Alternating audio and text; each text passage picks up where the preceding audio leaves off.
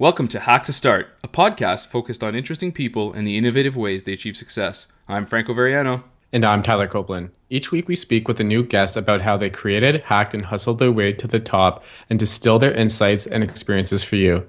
The path to success isn't always linear. Hack, start, and repeat. This episode is brought to you by Breather. Find beautiful, practical spaces that you can reserve on the go. Ghost, a simple, powerful publishing platform that allows you to share your story with the world. And SoundCloud. Hear the world sounds.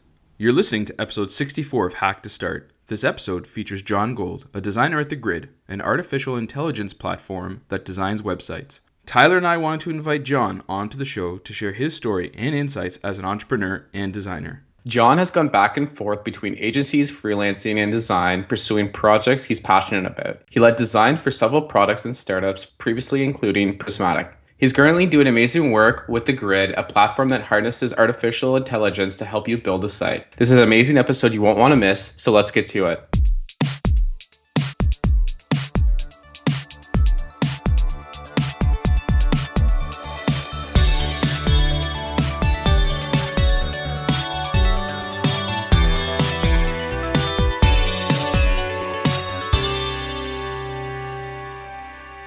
Hey, John, thanks for being on the show today. Hey guys, thanks so much for having me. So let's start off by getting to know a bit more about you. Where are you from? What did you study? And how did your passion for design and entrepreneurship develop? Yes, so I'm from London. I had a pretty traditional graphic design education, I guess. I studied like typography and grid systems and all that kind of stuff at a design college called Ravensbourne in London. And yeah, I don't know, I just kind of found my way onto the web in the years after graduating. I fell in love with startups, fell in love with product design and all those good things. So you're actually a designer and developer. Why did you decide to learn both, and how has it served you in your career? I guess I've just got a really short attention span. I like the concept of mastery, but I've never been able to focus on, just to keep going with like one skill set for long enough to, I just like learning things. I like picking things up and, being able to understand things today that I didn't understand a week ago. It's kind of addictive. That's cool. So how did you end up learning development? As you said, you had a traditional graphic design background, but you never took anything for development. So how did you, transition into that role? I still wouldn't call myself a developer these days. I don't know. I just prefer the sound of designer. I think it's an ego thing. Yeah. But I do spend all of my day writing code these days. I kind of knew CSS or HTML and stuff a little bit in like the 90s in elementary school. I kind of had that thread through the last, through like the early 2000s of making websites before I considered myself a designer at all. Like I knew a bit of HTML, a bit of CSS when it came out, all that stuff. But it wasn't until, I guess, the beginning of my degree when I was already starting to get bored of graphic design. I was moving towards like web design and stuff. I kind of refreshed myself in HTML, CSS, reapproached it from the angle of a designer. Started really I had a really terribly inefficient path learning development because I was super self-taught, and this was before we had like the great resources that we have in 2015. I kind of taught myself a bit of terrible jQuery, and then I was like really bad at WordPress for a while, and then I was really bad at like all the different things that people were bad at in like 2008, 2009, I guess. Over the time, I kind of stopped doing terrible things to WordPress, and I guess when I started working at startups, it was easier to learn off people. Front end also just got a lot easier to do about 5 years ago when we had things like CSS3 come about. That was like a bit of a turning point. It just became a lot easier to do this stuff. But it's always like picking stuff up on the fly. Learning something for a freelance gig or learning something on the job, learning the stack that we had at work. So, learning Rails and then learning things like Backbone and Angular. Right now we're doing a lot of Node and React stuff. It's just always been kind of figuring out what I need to learn when it's time to do it. Oh, that's really cool. So you've actually worked a lot between San Francisco and London. What were some of the biggest differences between those two places in terms of design and culture, and how have they impacted your style and approach in design? London's really nice because it's got a great graphic design heritage. I think like places like London, Berlin, New York have the best, historical design culture in the world. So it's really nice to grow up surrounded by these amazing design agencies. They didn't, maybe they did or they didn't make the transition to the web, but like typographically and visually, like doing some really gorgeous stuff. So that's London. I feel like the startup scene there is okay. It's it's getting better every year, but there's also just like this kind of mystique about San Francisco, which I really, really love. I love spending time here. I feel like San Francisco gets a pretty bad rap, like on Valleywag, on Gawker, on whatever blog. It's kind of easy to jump on the gentrified or gentrifying techie douchebags, like in their shuttles or in kicking kids off of soccer fields or whatever. And that's a part of it. I actually don't have any friends here at all like that. I've never met anyone like that, but I presume those people exist somewhere. Maybe it's like selection bias. I've got cool friends. I don't know. But yeah, I love San Francisco. I've still been trying to articulate it this summer, but the whole like hippies doing acid in the 60s, inventing computer stuff, like that whole kind of connection between like the stuff people were doing, like the really innovative stuff people were doing at Xerox PARC with computing, with AI, and with the stuff going on at Berkeley, with the stuff happening in art and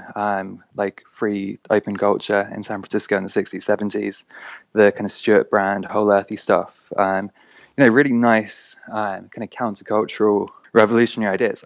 I feel like there's a thread of that still today, and there's still people I'm friends with, doing really exciting, I hate to use the word visionary, but like really crazy, like groundbreaking visionary work. I like the idea, I like the optimism of San Francisco, of America generally, but San Francisco just nails it. Everything's impossible and then you just go and do it. There's a lot of pessimism in London and Berlin, or at least that was my takeaway from living there. I like in San Francisco that people just kind of get on and do the crazy ideas. That's awesome. So kind of continuing that thread a little bit, you've had a chance to work as a designer within the agency world and then dove into startups. So what's that experience like between designing for others at an agency versus designing for yourself and a product that you're building within a startup? I think it's nice to flip back and forward. I did some agency work last year when I was freelancing after my last couple of startups, and I tend to go back and forward. Startups are really nice because you get to just do wear like a million hats, learn a bunch of things. Like I think they're really great growth experiences, and if you get the right one, then you make some money, whatever. I forgot that. But startups can be great environments. On the other hand, one thing I felt like when I left Makeshift was that I was spending a lot of time just executing. I was spending a lot of time just kind of working super, super quickly, like learning how to ship products really quickly, but not having the time and space to do some like in-depth design processes. I wasn't growing that much as a designer.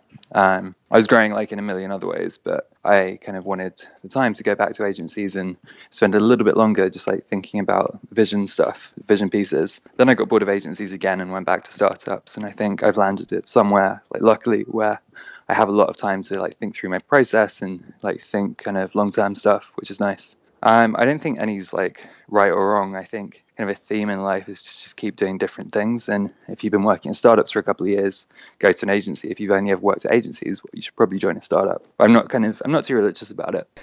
That's cool. So you mentioned it a little bit, but what were some of the biggest lessons you've taken out during, both of those experiences, working at agencies versus working for yourself? I think the main thing, like on a really selfish level, is to just make sure you're doing work that you like doing every day. Like if you're waking up in the morning and being like, I really don't want to go to work today, just stop. Like life is way too short to be working on stuff that's kind of okay. Or you're like, and when you're freelancing, you're like, I don't want to do this project, but they're paying me a lot of money. Just don't do those projects at all. Like life's way too short. And I think inspiration and passion needs to be like pretty carefully guarded. Like they're pretty fragile. And it's kind of a shame if you're working on things you're not excited about or proud of.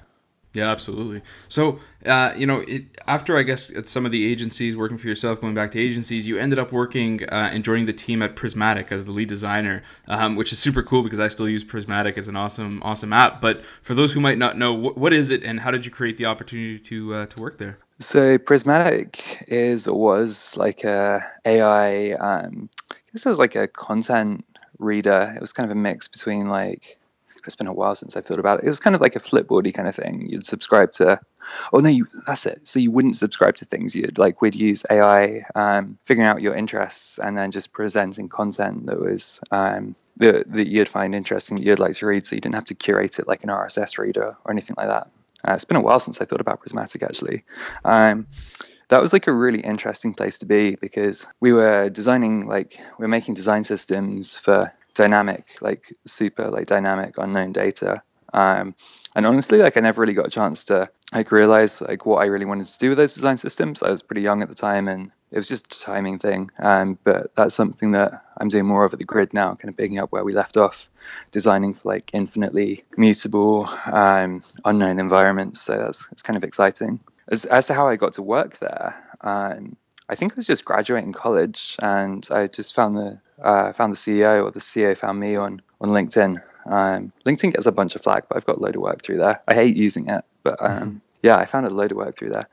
I think it was just kind of right time, right place. But back in like 2010, 2011, not many of the people that I was in college with were thinking about startups or even thinking about web design at that point. So like maybe in 2011, it was just super easy to be like, hey, I can do typography, and there are no product designers in the world pretty much. So, hey, like, hire me. But that was like, yeah, it was just like a serendipitous thing. There's no like huge story to that.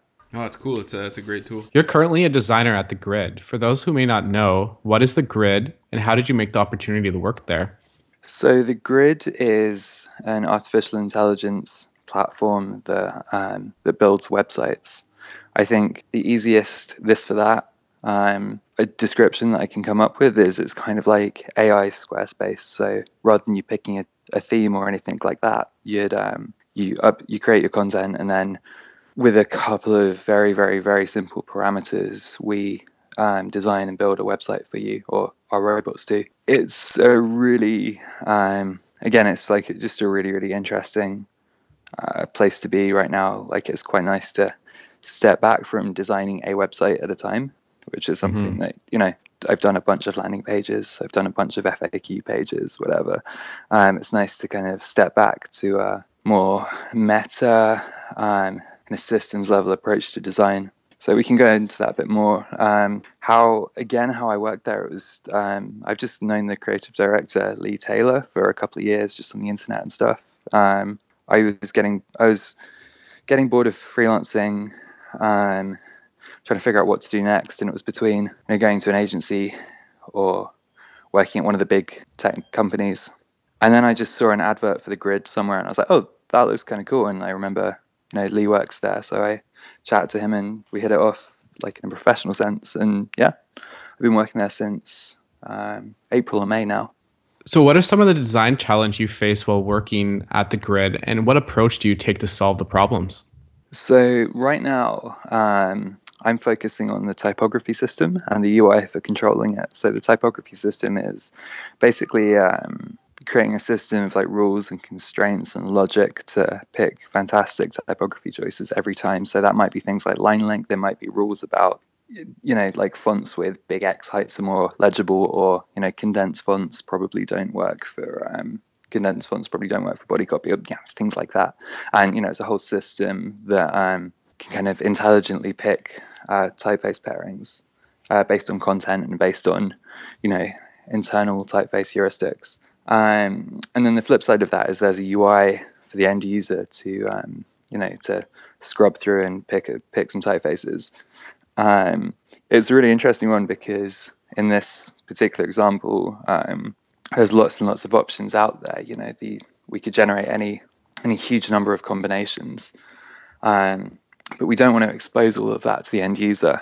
It's a tool for, I'd say, probably non-designers, non-developers. It's something that anyone in the world can use to create a beautiful looking website. We don't want to necessarily have a list of fonts, or we don't want it to be too complicated. We don't want huge amounts of sliders or parameters. So I've just spent the summer pretty much wrestling with how do I reduce it to the minimum possible, while still being powerful, while still exposing a whole bunch of different looks and aesthetics for websites. As to how I solved it, I don't know.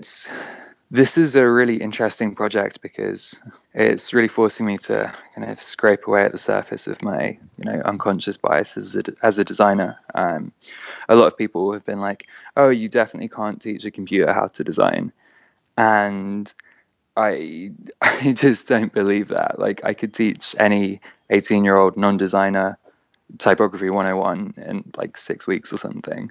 That's all rules. And then people are like, well, yeah, you can teach some rules, but there'll never be any nuance, there'll never be any emotion. I really believe that every single designer in the world has a fixed set of rules they work to, and those might be specific kind of deterministic rules, like I'll only use paragraph width between 66 and 80 characters, or something like that.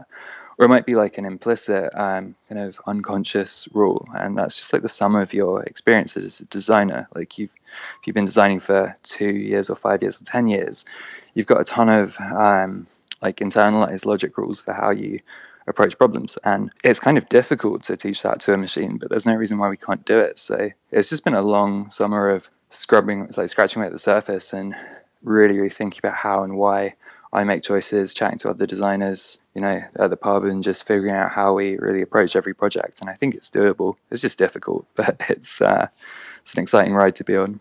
That's really cool. So you've been focusing on typography. So what are other design challenges that your design team are working on at the Grid? I guess you can kind of split what we do down into two sections. There's the design systems, the AI.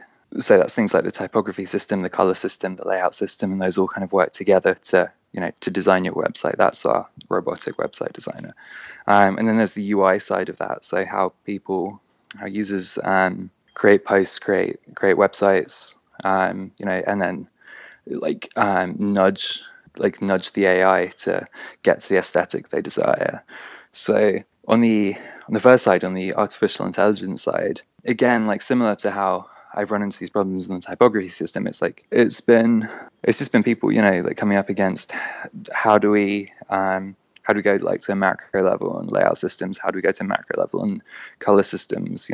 How do different designers come up with palettes? How do they apply those palettes?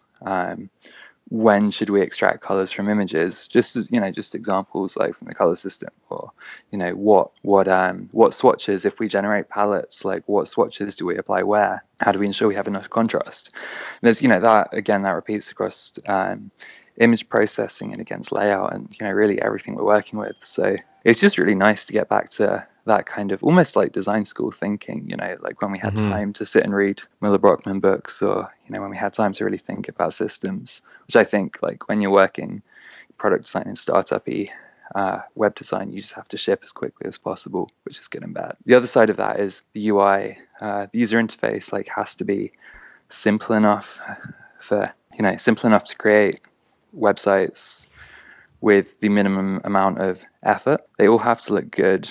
They all have to look fantastic, and unique. But we also don't want to have, we don't want it to be. It's not like a WYSIWYG, like drag and drop thing. You're not going to be as little as possible. We want users to be like moving things around the page. We want to be able to infer that. So it's just this really nice, interesting, fun balance of kind of unknown stuff and known stuff, and how we make it powerful whilst also being really simple. That's awesome. Sounds like you guys are solving a lot of really cool problems.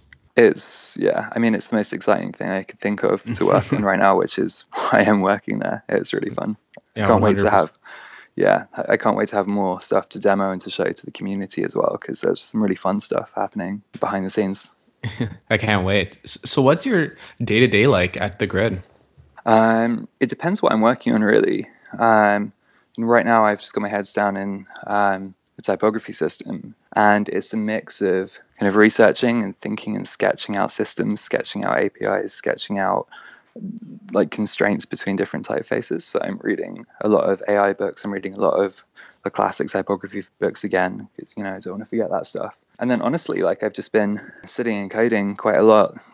We've kind of got the freedom to work on whatever's necessary. So in thinking about these systems, I built a lot of internal tools that I really want to release for, doing things like visualizing different typeface variations, or, there's a ton of different design tools that could be extrapolated out. So I go between working on the thing that's going to ship and then working on things that help us build the things that are going to ship. One tool that I was working on this summer took this idea of kind of branched variable-based design. So if you have a component you're designing and there are variables for, the background color, or there are variables for the heading typeface, whatever, I built a tool that would like visualize all the different options super simply. And I think that's something that's kind of missing from Sketch. You end up artworking things a lot. So there's a ton of like really tiny, interesting things that it'd be great if we could find the time and space to like generalize and release for the community. That's awesome. I can't wait till you guys release these little small projects. It's going to be really cool. So what are some of your biggest lessons learned so far while working on typography and these engines that you guys are creating at the Grid? At the Grid specifically, like the typography systems, it's really interesting to get to like a numbers approach to typefaces, like thinking if I can reduce typefaces down to like a set of properties. And that's been kind of working. Like, I don't think it's good enough to specify typefaces by being like, oh, that looks nice with that. Like, I really want to know why that's the case. And like, again, like just break down these kind of subconscious emotions and gut reactions to typefaces. The flip side of that is like, it's really difficult. Like when you browse like the HFJ website, or, you browse any, or like you really like typewolf.com. You browse any of these really nice kind of galleries or like typographic inspiration. It's so much easier to be like, oh, I like that. That's really nice. Than it is to be like, why do I like that? What's happening behind the scenes there. I also want to like make sure we keep kind of emotional feel in there, like some kind of humanism to the choices. So that it's difficult. I think this is kind of a theme like throughout the projects I've worked on. It's really easy to be super formal with grids and type systems and all that kind of thing. It's easy to be like, this works because it's numerically true. But there's the flip side of that with things optically looking right or emotionally feeling right. So it's just important to not be too focused on the numbers, to not be too focused on things being completely rationally right. They also have to be like humanistically right. So what's next for the Grid, and when can we actually expect a full launch of that? As soon as I get off the phone, I need to go back to my laptop and keep hacking away at it. We're trying to get it out as soon as possible. It's a difficult system that we have to keep, that we just have to make sure it's going to be fantastic, especially with the pressures of having so many signups. So there's a lot of expectation there for it to be great, but I can't give you a fixed date, but I want it to be as soon as possible. That's cool. I mean, we're definitely super excited, and hearing more about it from you is just building the anticipation. So we'll have to eagerly await the launch and have a chance to check it out then. Yeah, totally. It's going to be great. I can't wait to launch. For sure. So what are some of the most recent apps that you've downloaded or used recently? Ooh, let me have a think about that, actually. Let me just open up my home screen, and hopefully I don't kick myself off the call. Most recent one that I've loved that's really surprised me has been Scanbot. Do you guys use Scanbot? Yeah, I actually downloaded it the other day. It's amazing. Oh, it's so great. Like I spend a lot of time like in Evernote trying to take photos to expense things, and like granted it's not like a hugely important thing. Like Evernote works fine for me, but the UX of Scanbot is just so nice. It's like the animations are perfect. Like the visual design is like, it's just perfect. It's not over the top. It's not crazy. It's just like really nice and cute. I've really been enjoying using that for the past couple of days. I don't know if it's new or not. I just first heard about it a couple of days ago. Yeah, it's awesome. I'll have to check it out. I guess, Tyler, sounds like you're familiar with it. Yeah, no, it's I came across the same thing. I had a different scanning app and completely forgot what it was called, and I deleted it off my phone, and that's where I came across Scanbot. And like you said, it's a beautiful app and very simple UI, and it does the job. So I highly recommend it as well. Yeah, there's been a bunch that I've used over the years, but nothing that's been like, oh, this is great. Like now I don't. Like I used to not bother expensing things because it was just too much effort to scan it and like email it to yourself, whatever. But this is great. Yeah, exactly. The other thing that I can think of to give a shout out to is it's a writing app called Ulysses, and it's really, really interesting if you love working in Markdown, like you think in Markdown, your brain works in Markdown. You kind of hit a limit with things like IA Writer or those type of apps.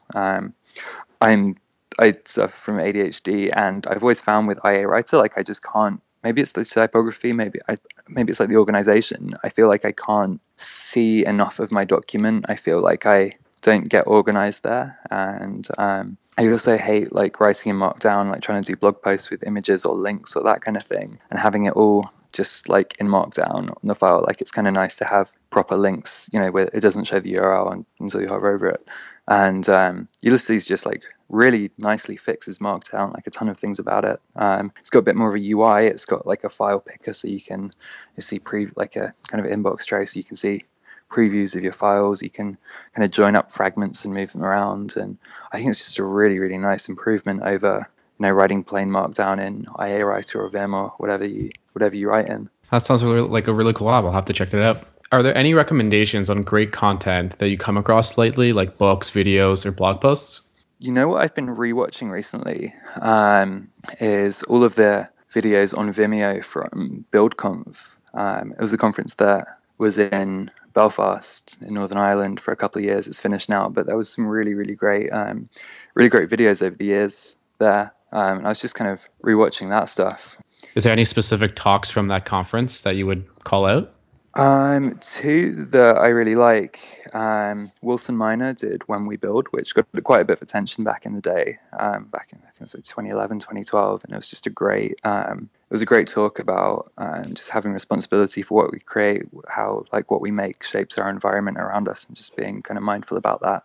And I've watched that talk like 20 times, but I was just watching it again recently, and it's just fantastic. The other one I kind of like is I was watching last night is Jeff Veen's talk from 2011. I can't remember the title of it, but it was talking about almost designing for disaster, like coming up with processes that make sure you don't freak out when things go crazy in startup land. It introduced me to the concept of equanimity, which has been like a big theme in my life recently, and just not getting stressed out, like things go wrong all the time, especially in startups or when you're freelancing. And it's just nice to keep like a mindful perspective about that and just be kind of open to change and just kind of rolling with it. So that's great. That's awesome. So do you have any last thoughts or personal mottos that you live by and you think others should know about? I don't know about particular personal mottos, but I think recently, like I've just been super, super careful to make sure that I kind of keep track of what I'm doing every day, to make sure I don't waste too much time, to make sure that I don't get kind of lost in the details and lose sight of the bigger picture. So I think just generally, make sure you're doing something interesting every day. Awesome. That's great. Well, John, thanks so much for taking the time to chat with us today. It was great to speak with you and hear about all the cool stuff you're working on. Yeah, that was great. Thanks for having me, guys. Cheers. Well, that's about it for this episode of Hack to Start. You can find all the important links beneath the show. Be sure to follow us on Twitter @HackToStart and sign up for our newsletter to know about all the latest episodes, behind the scenes content, and more. Thanks for listening, and see you next time.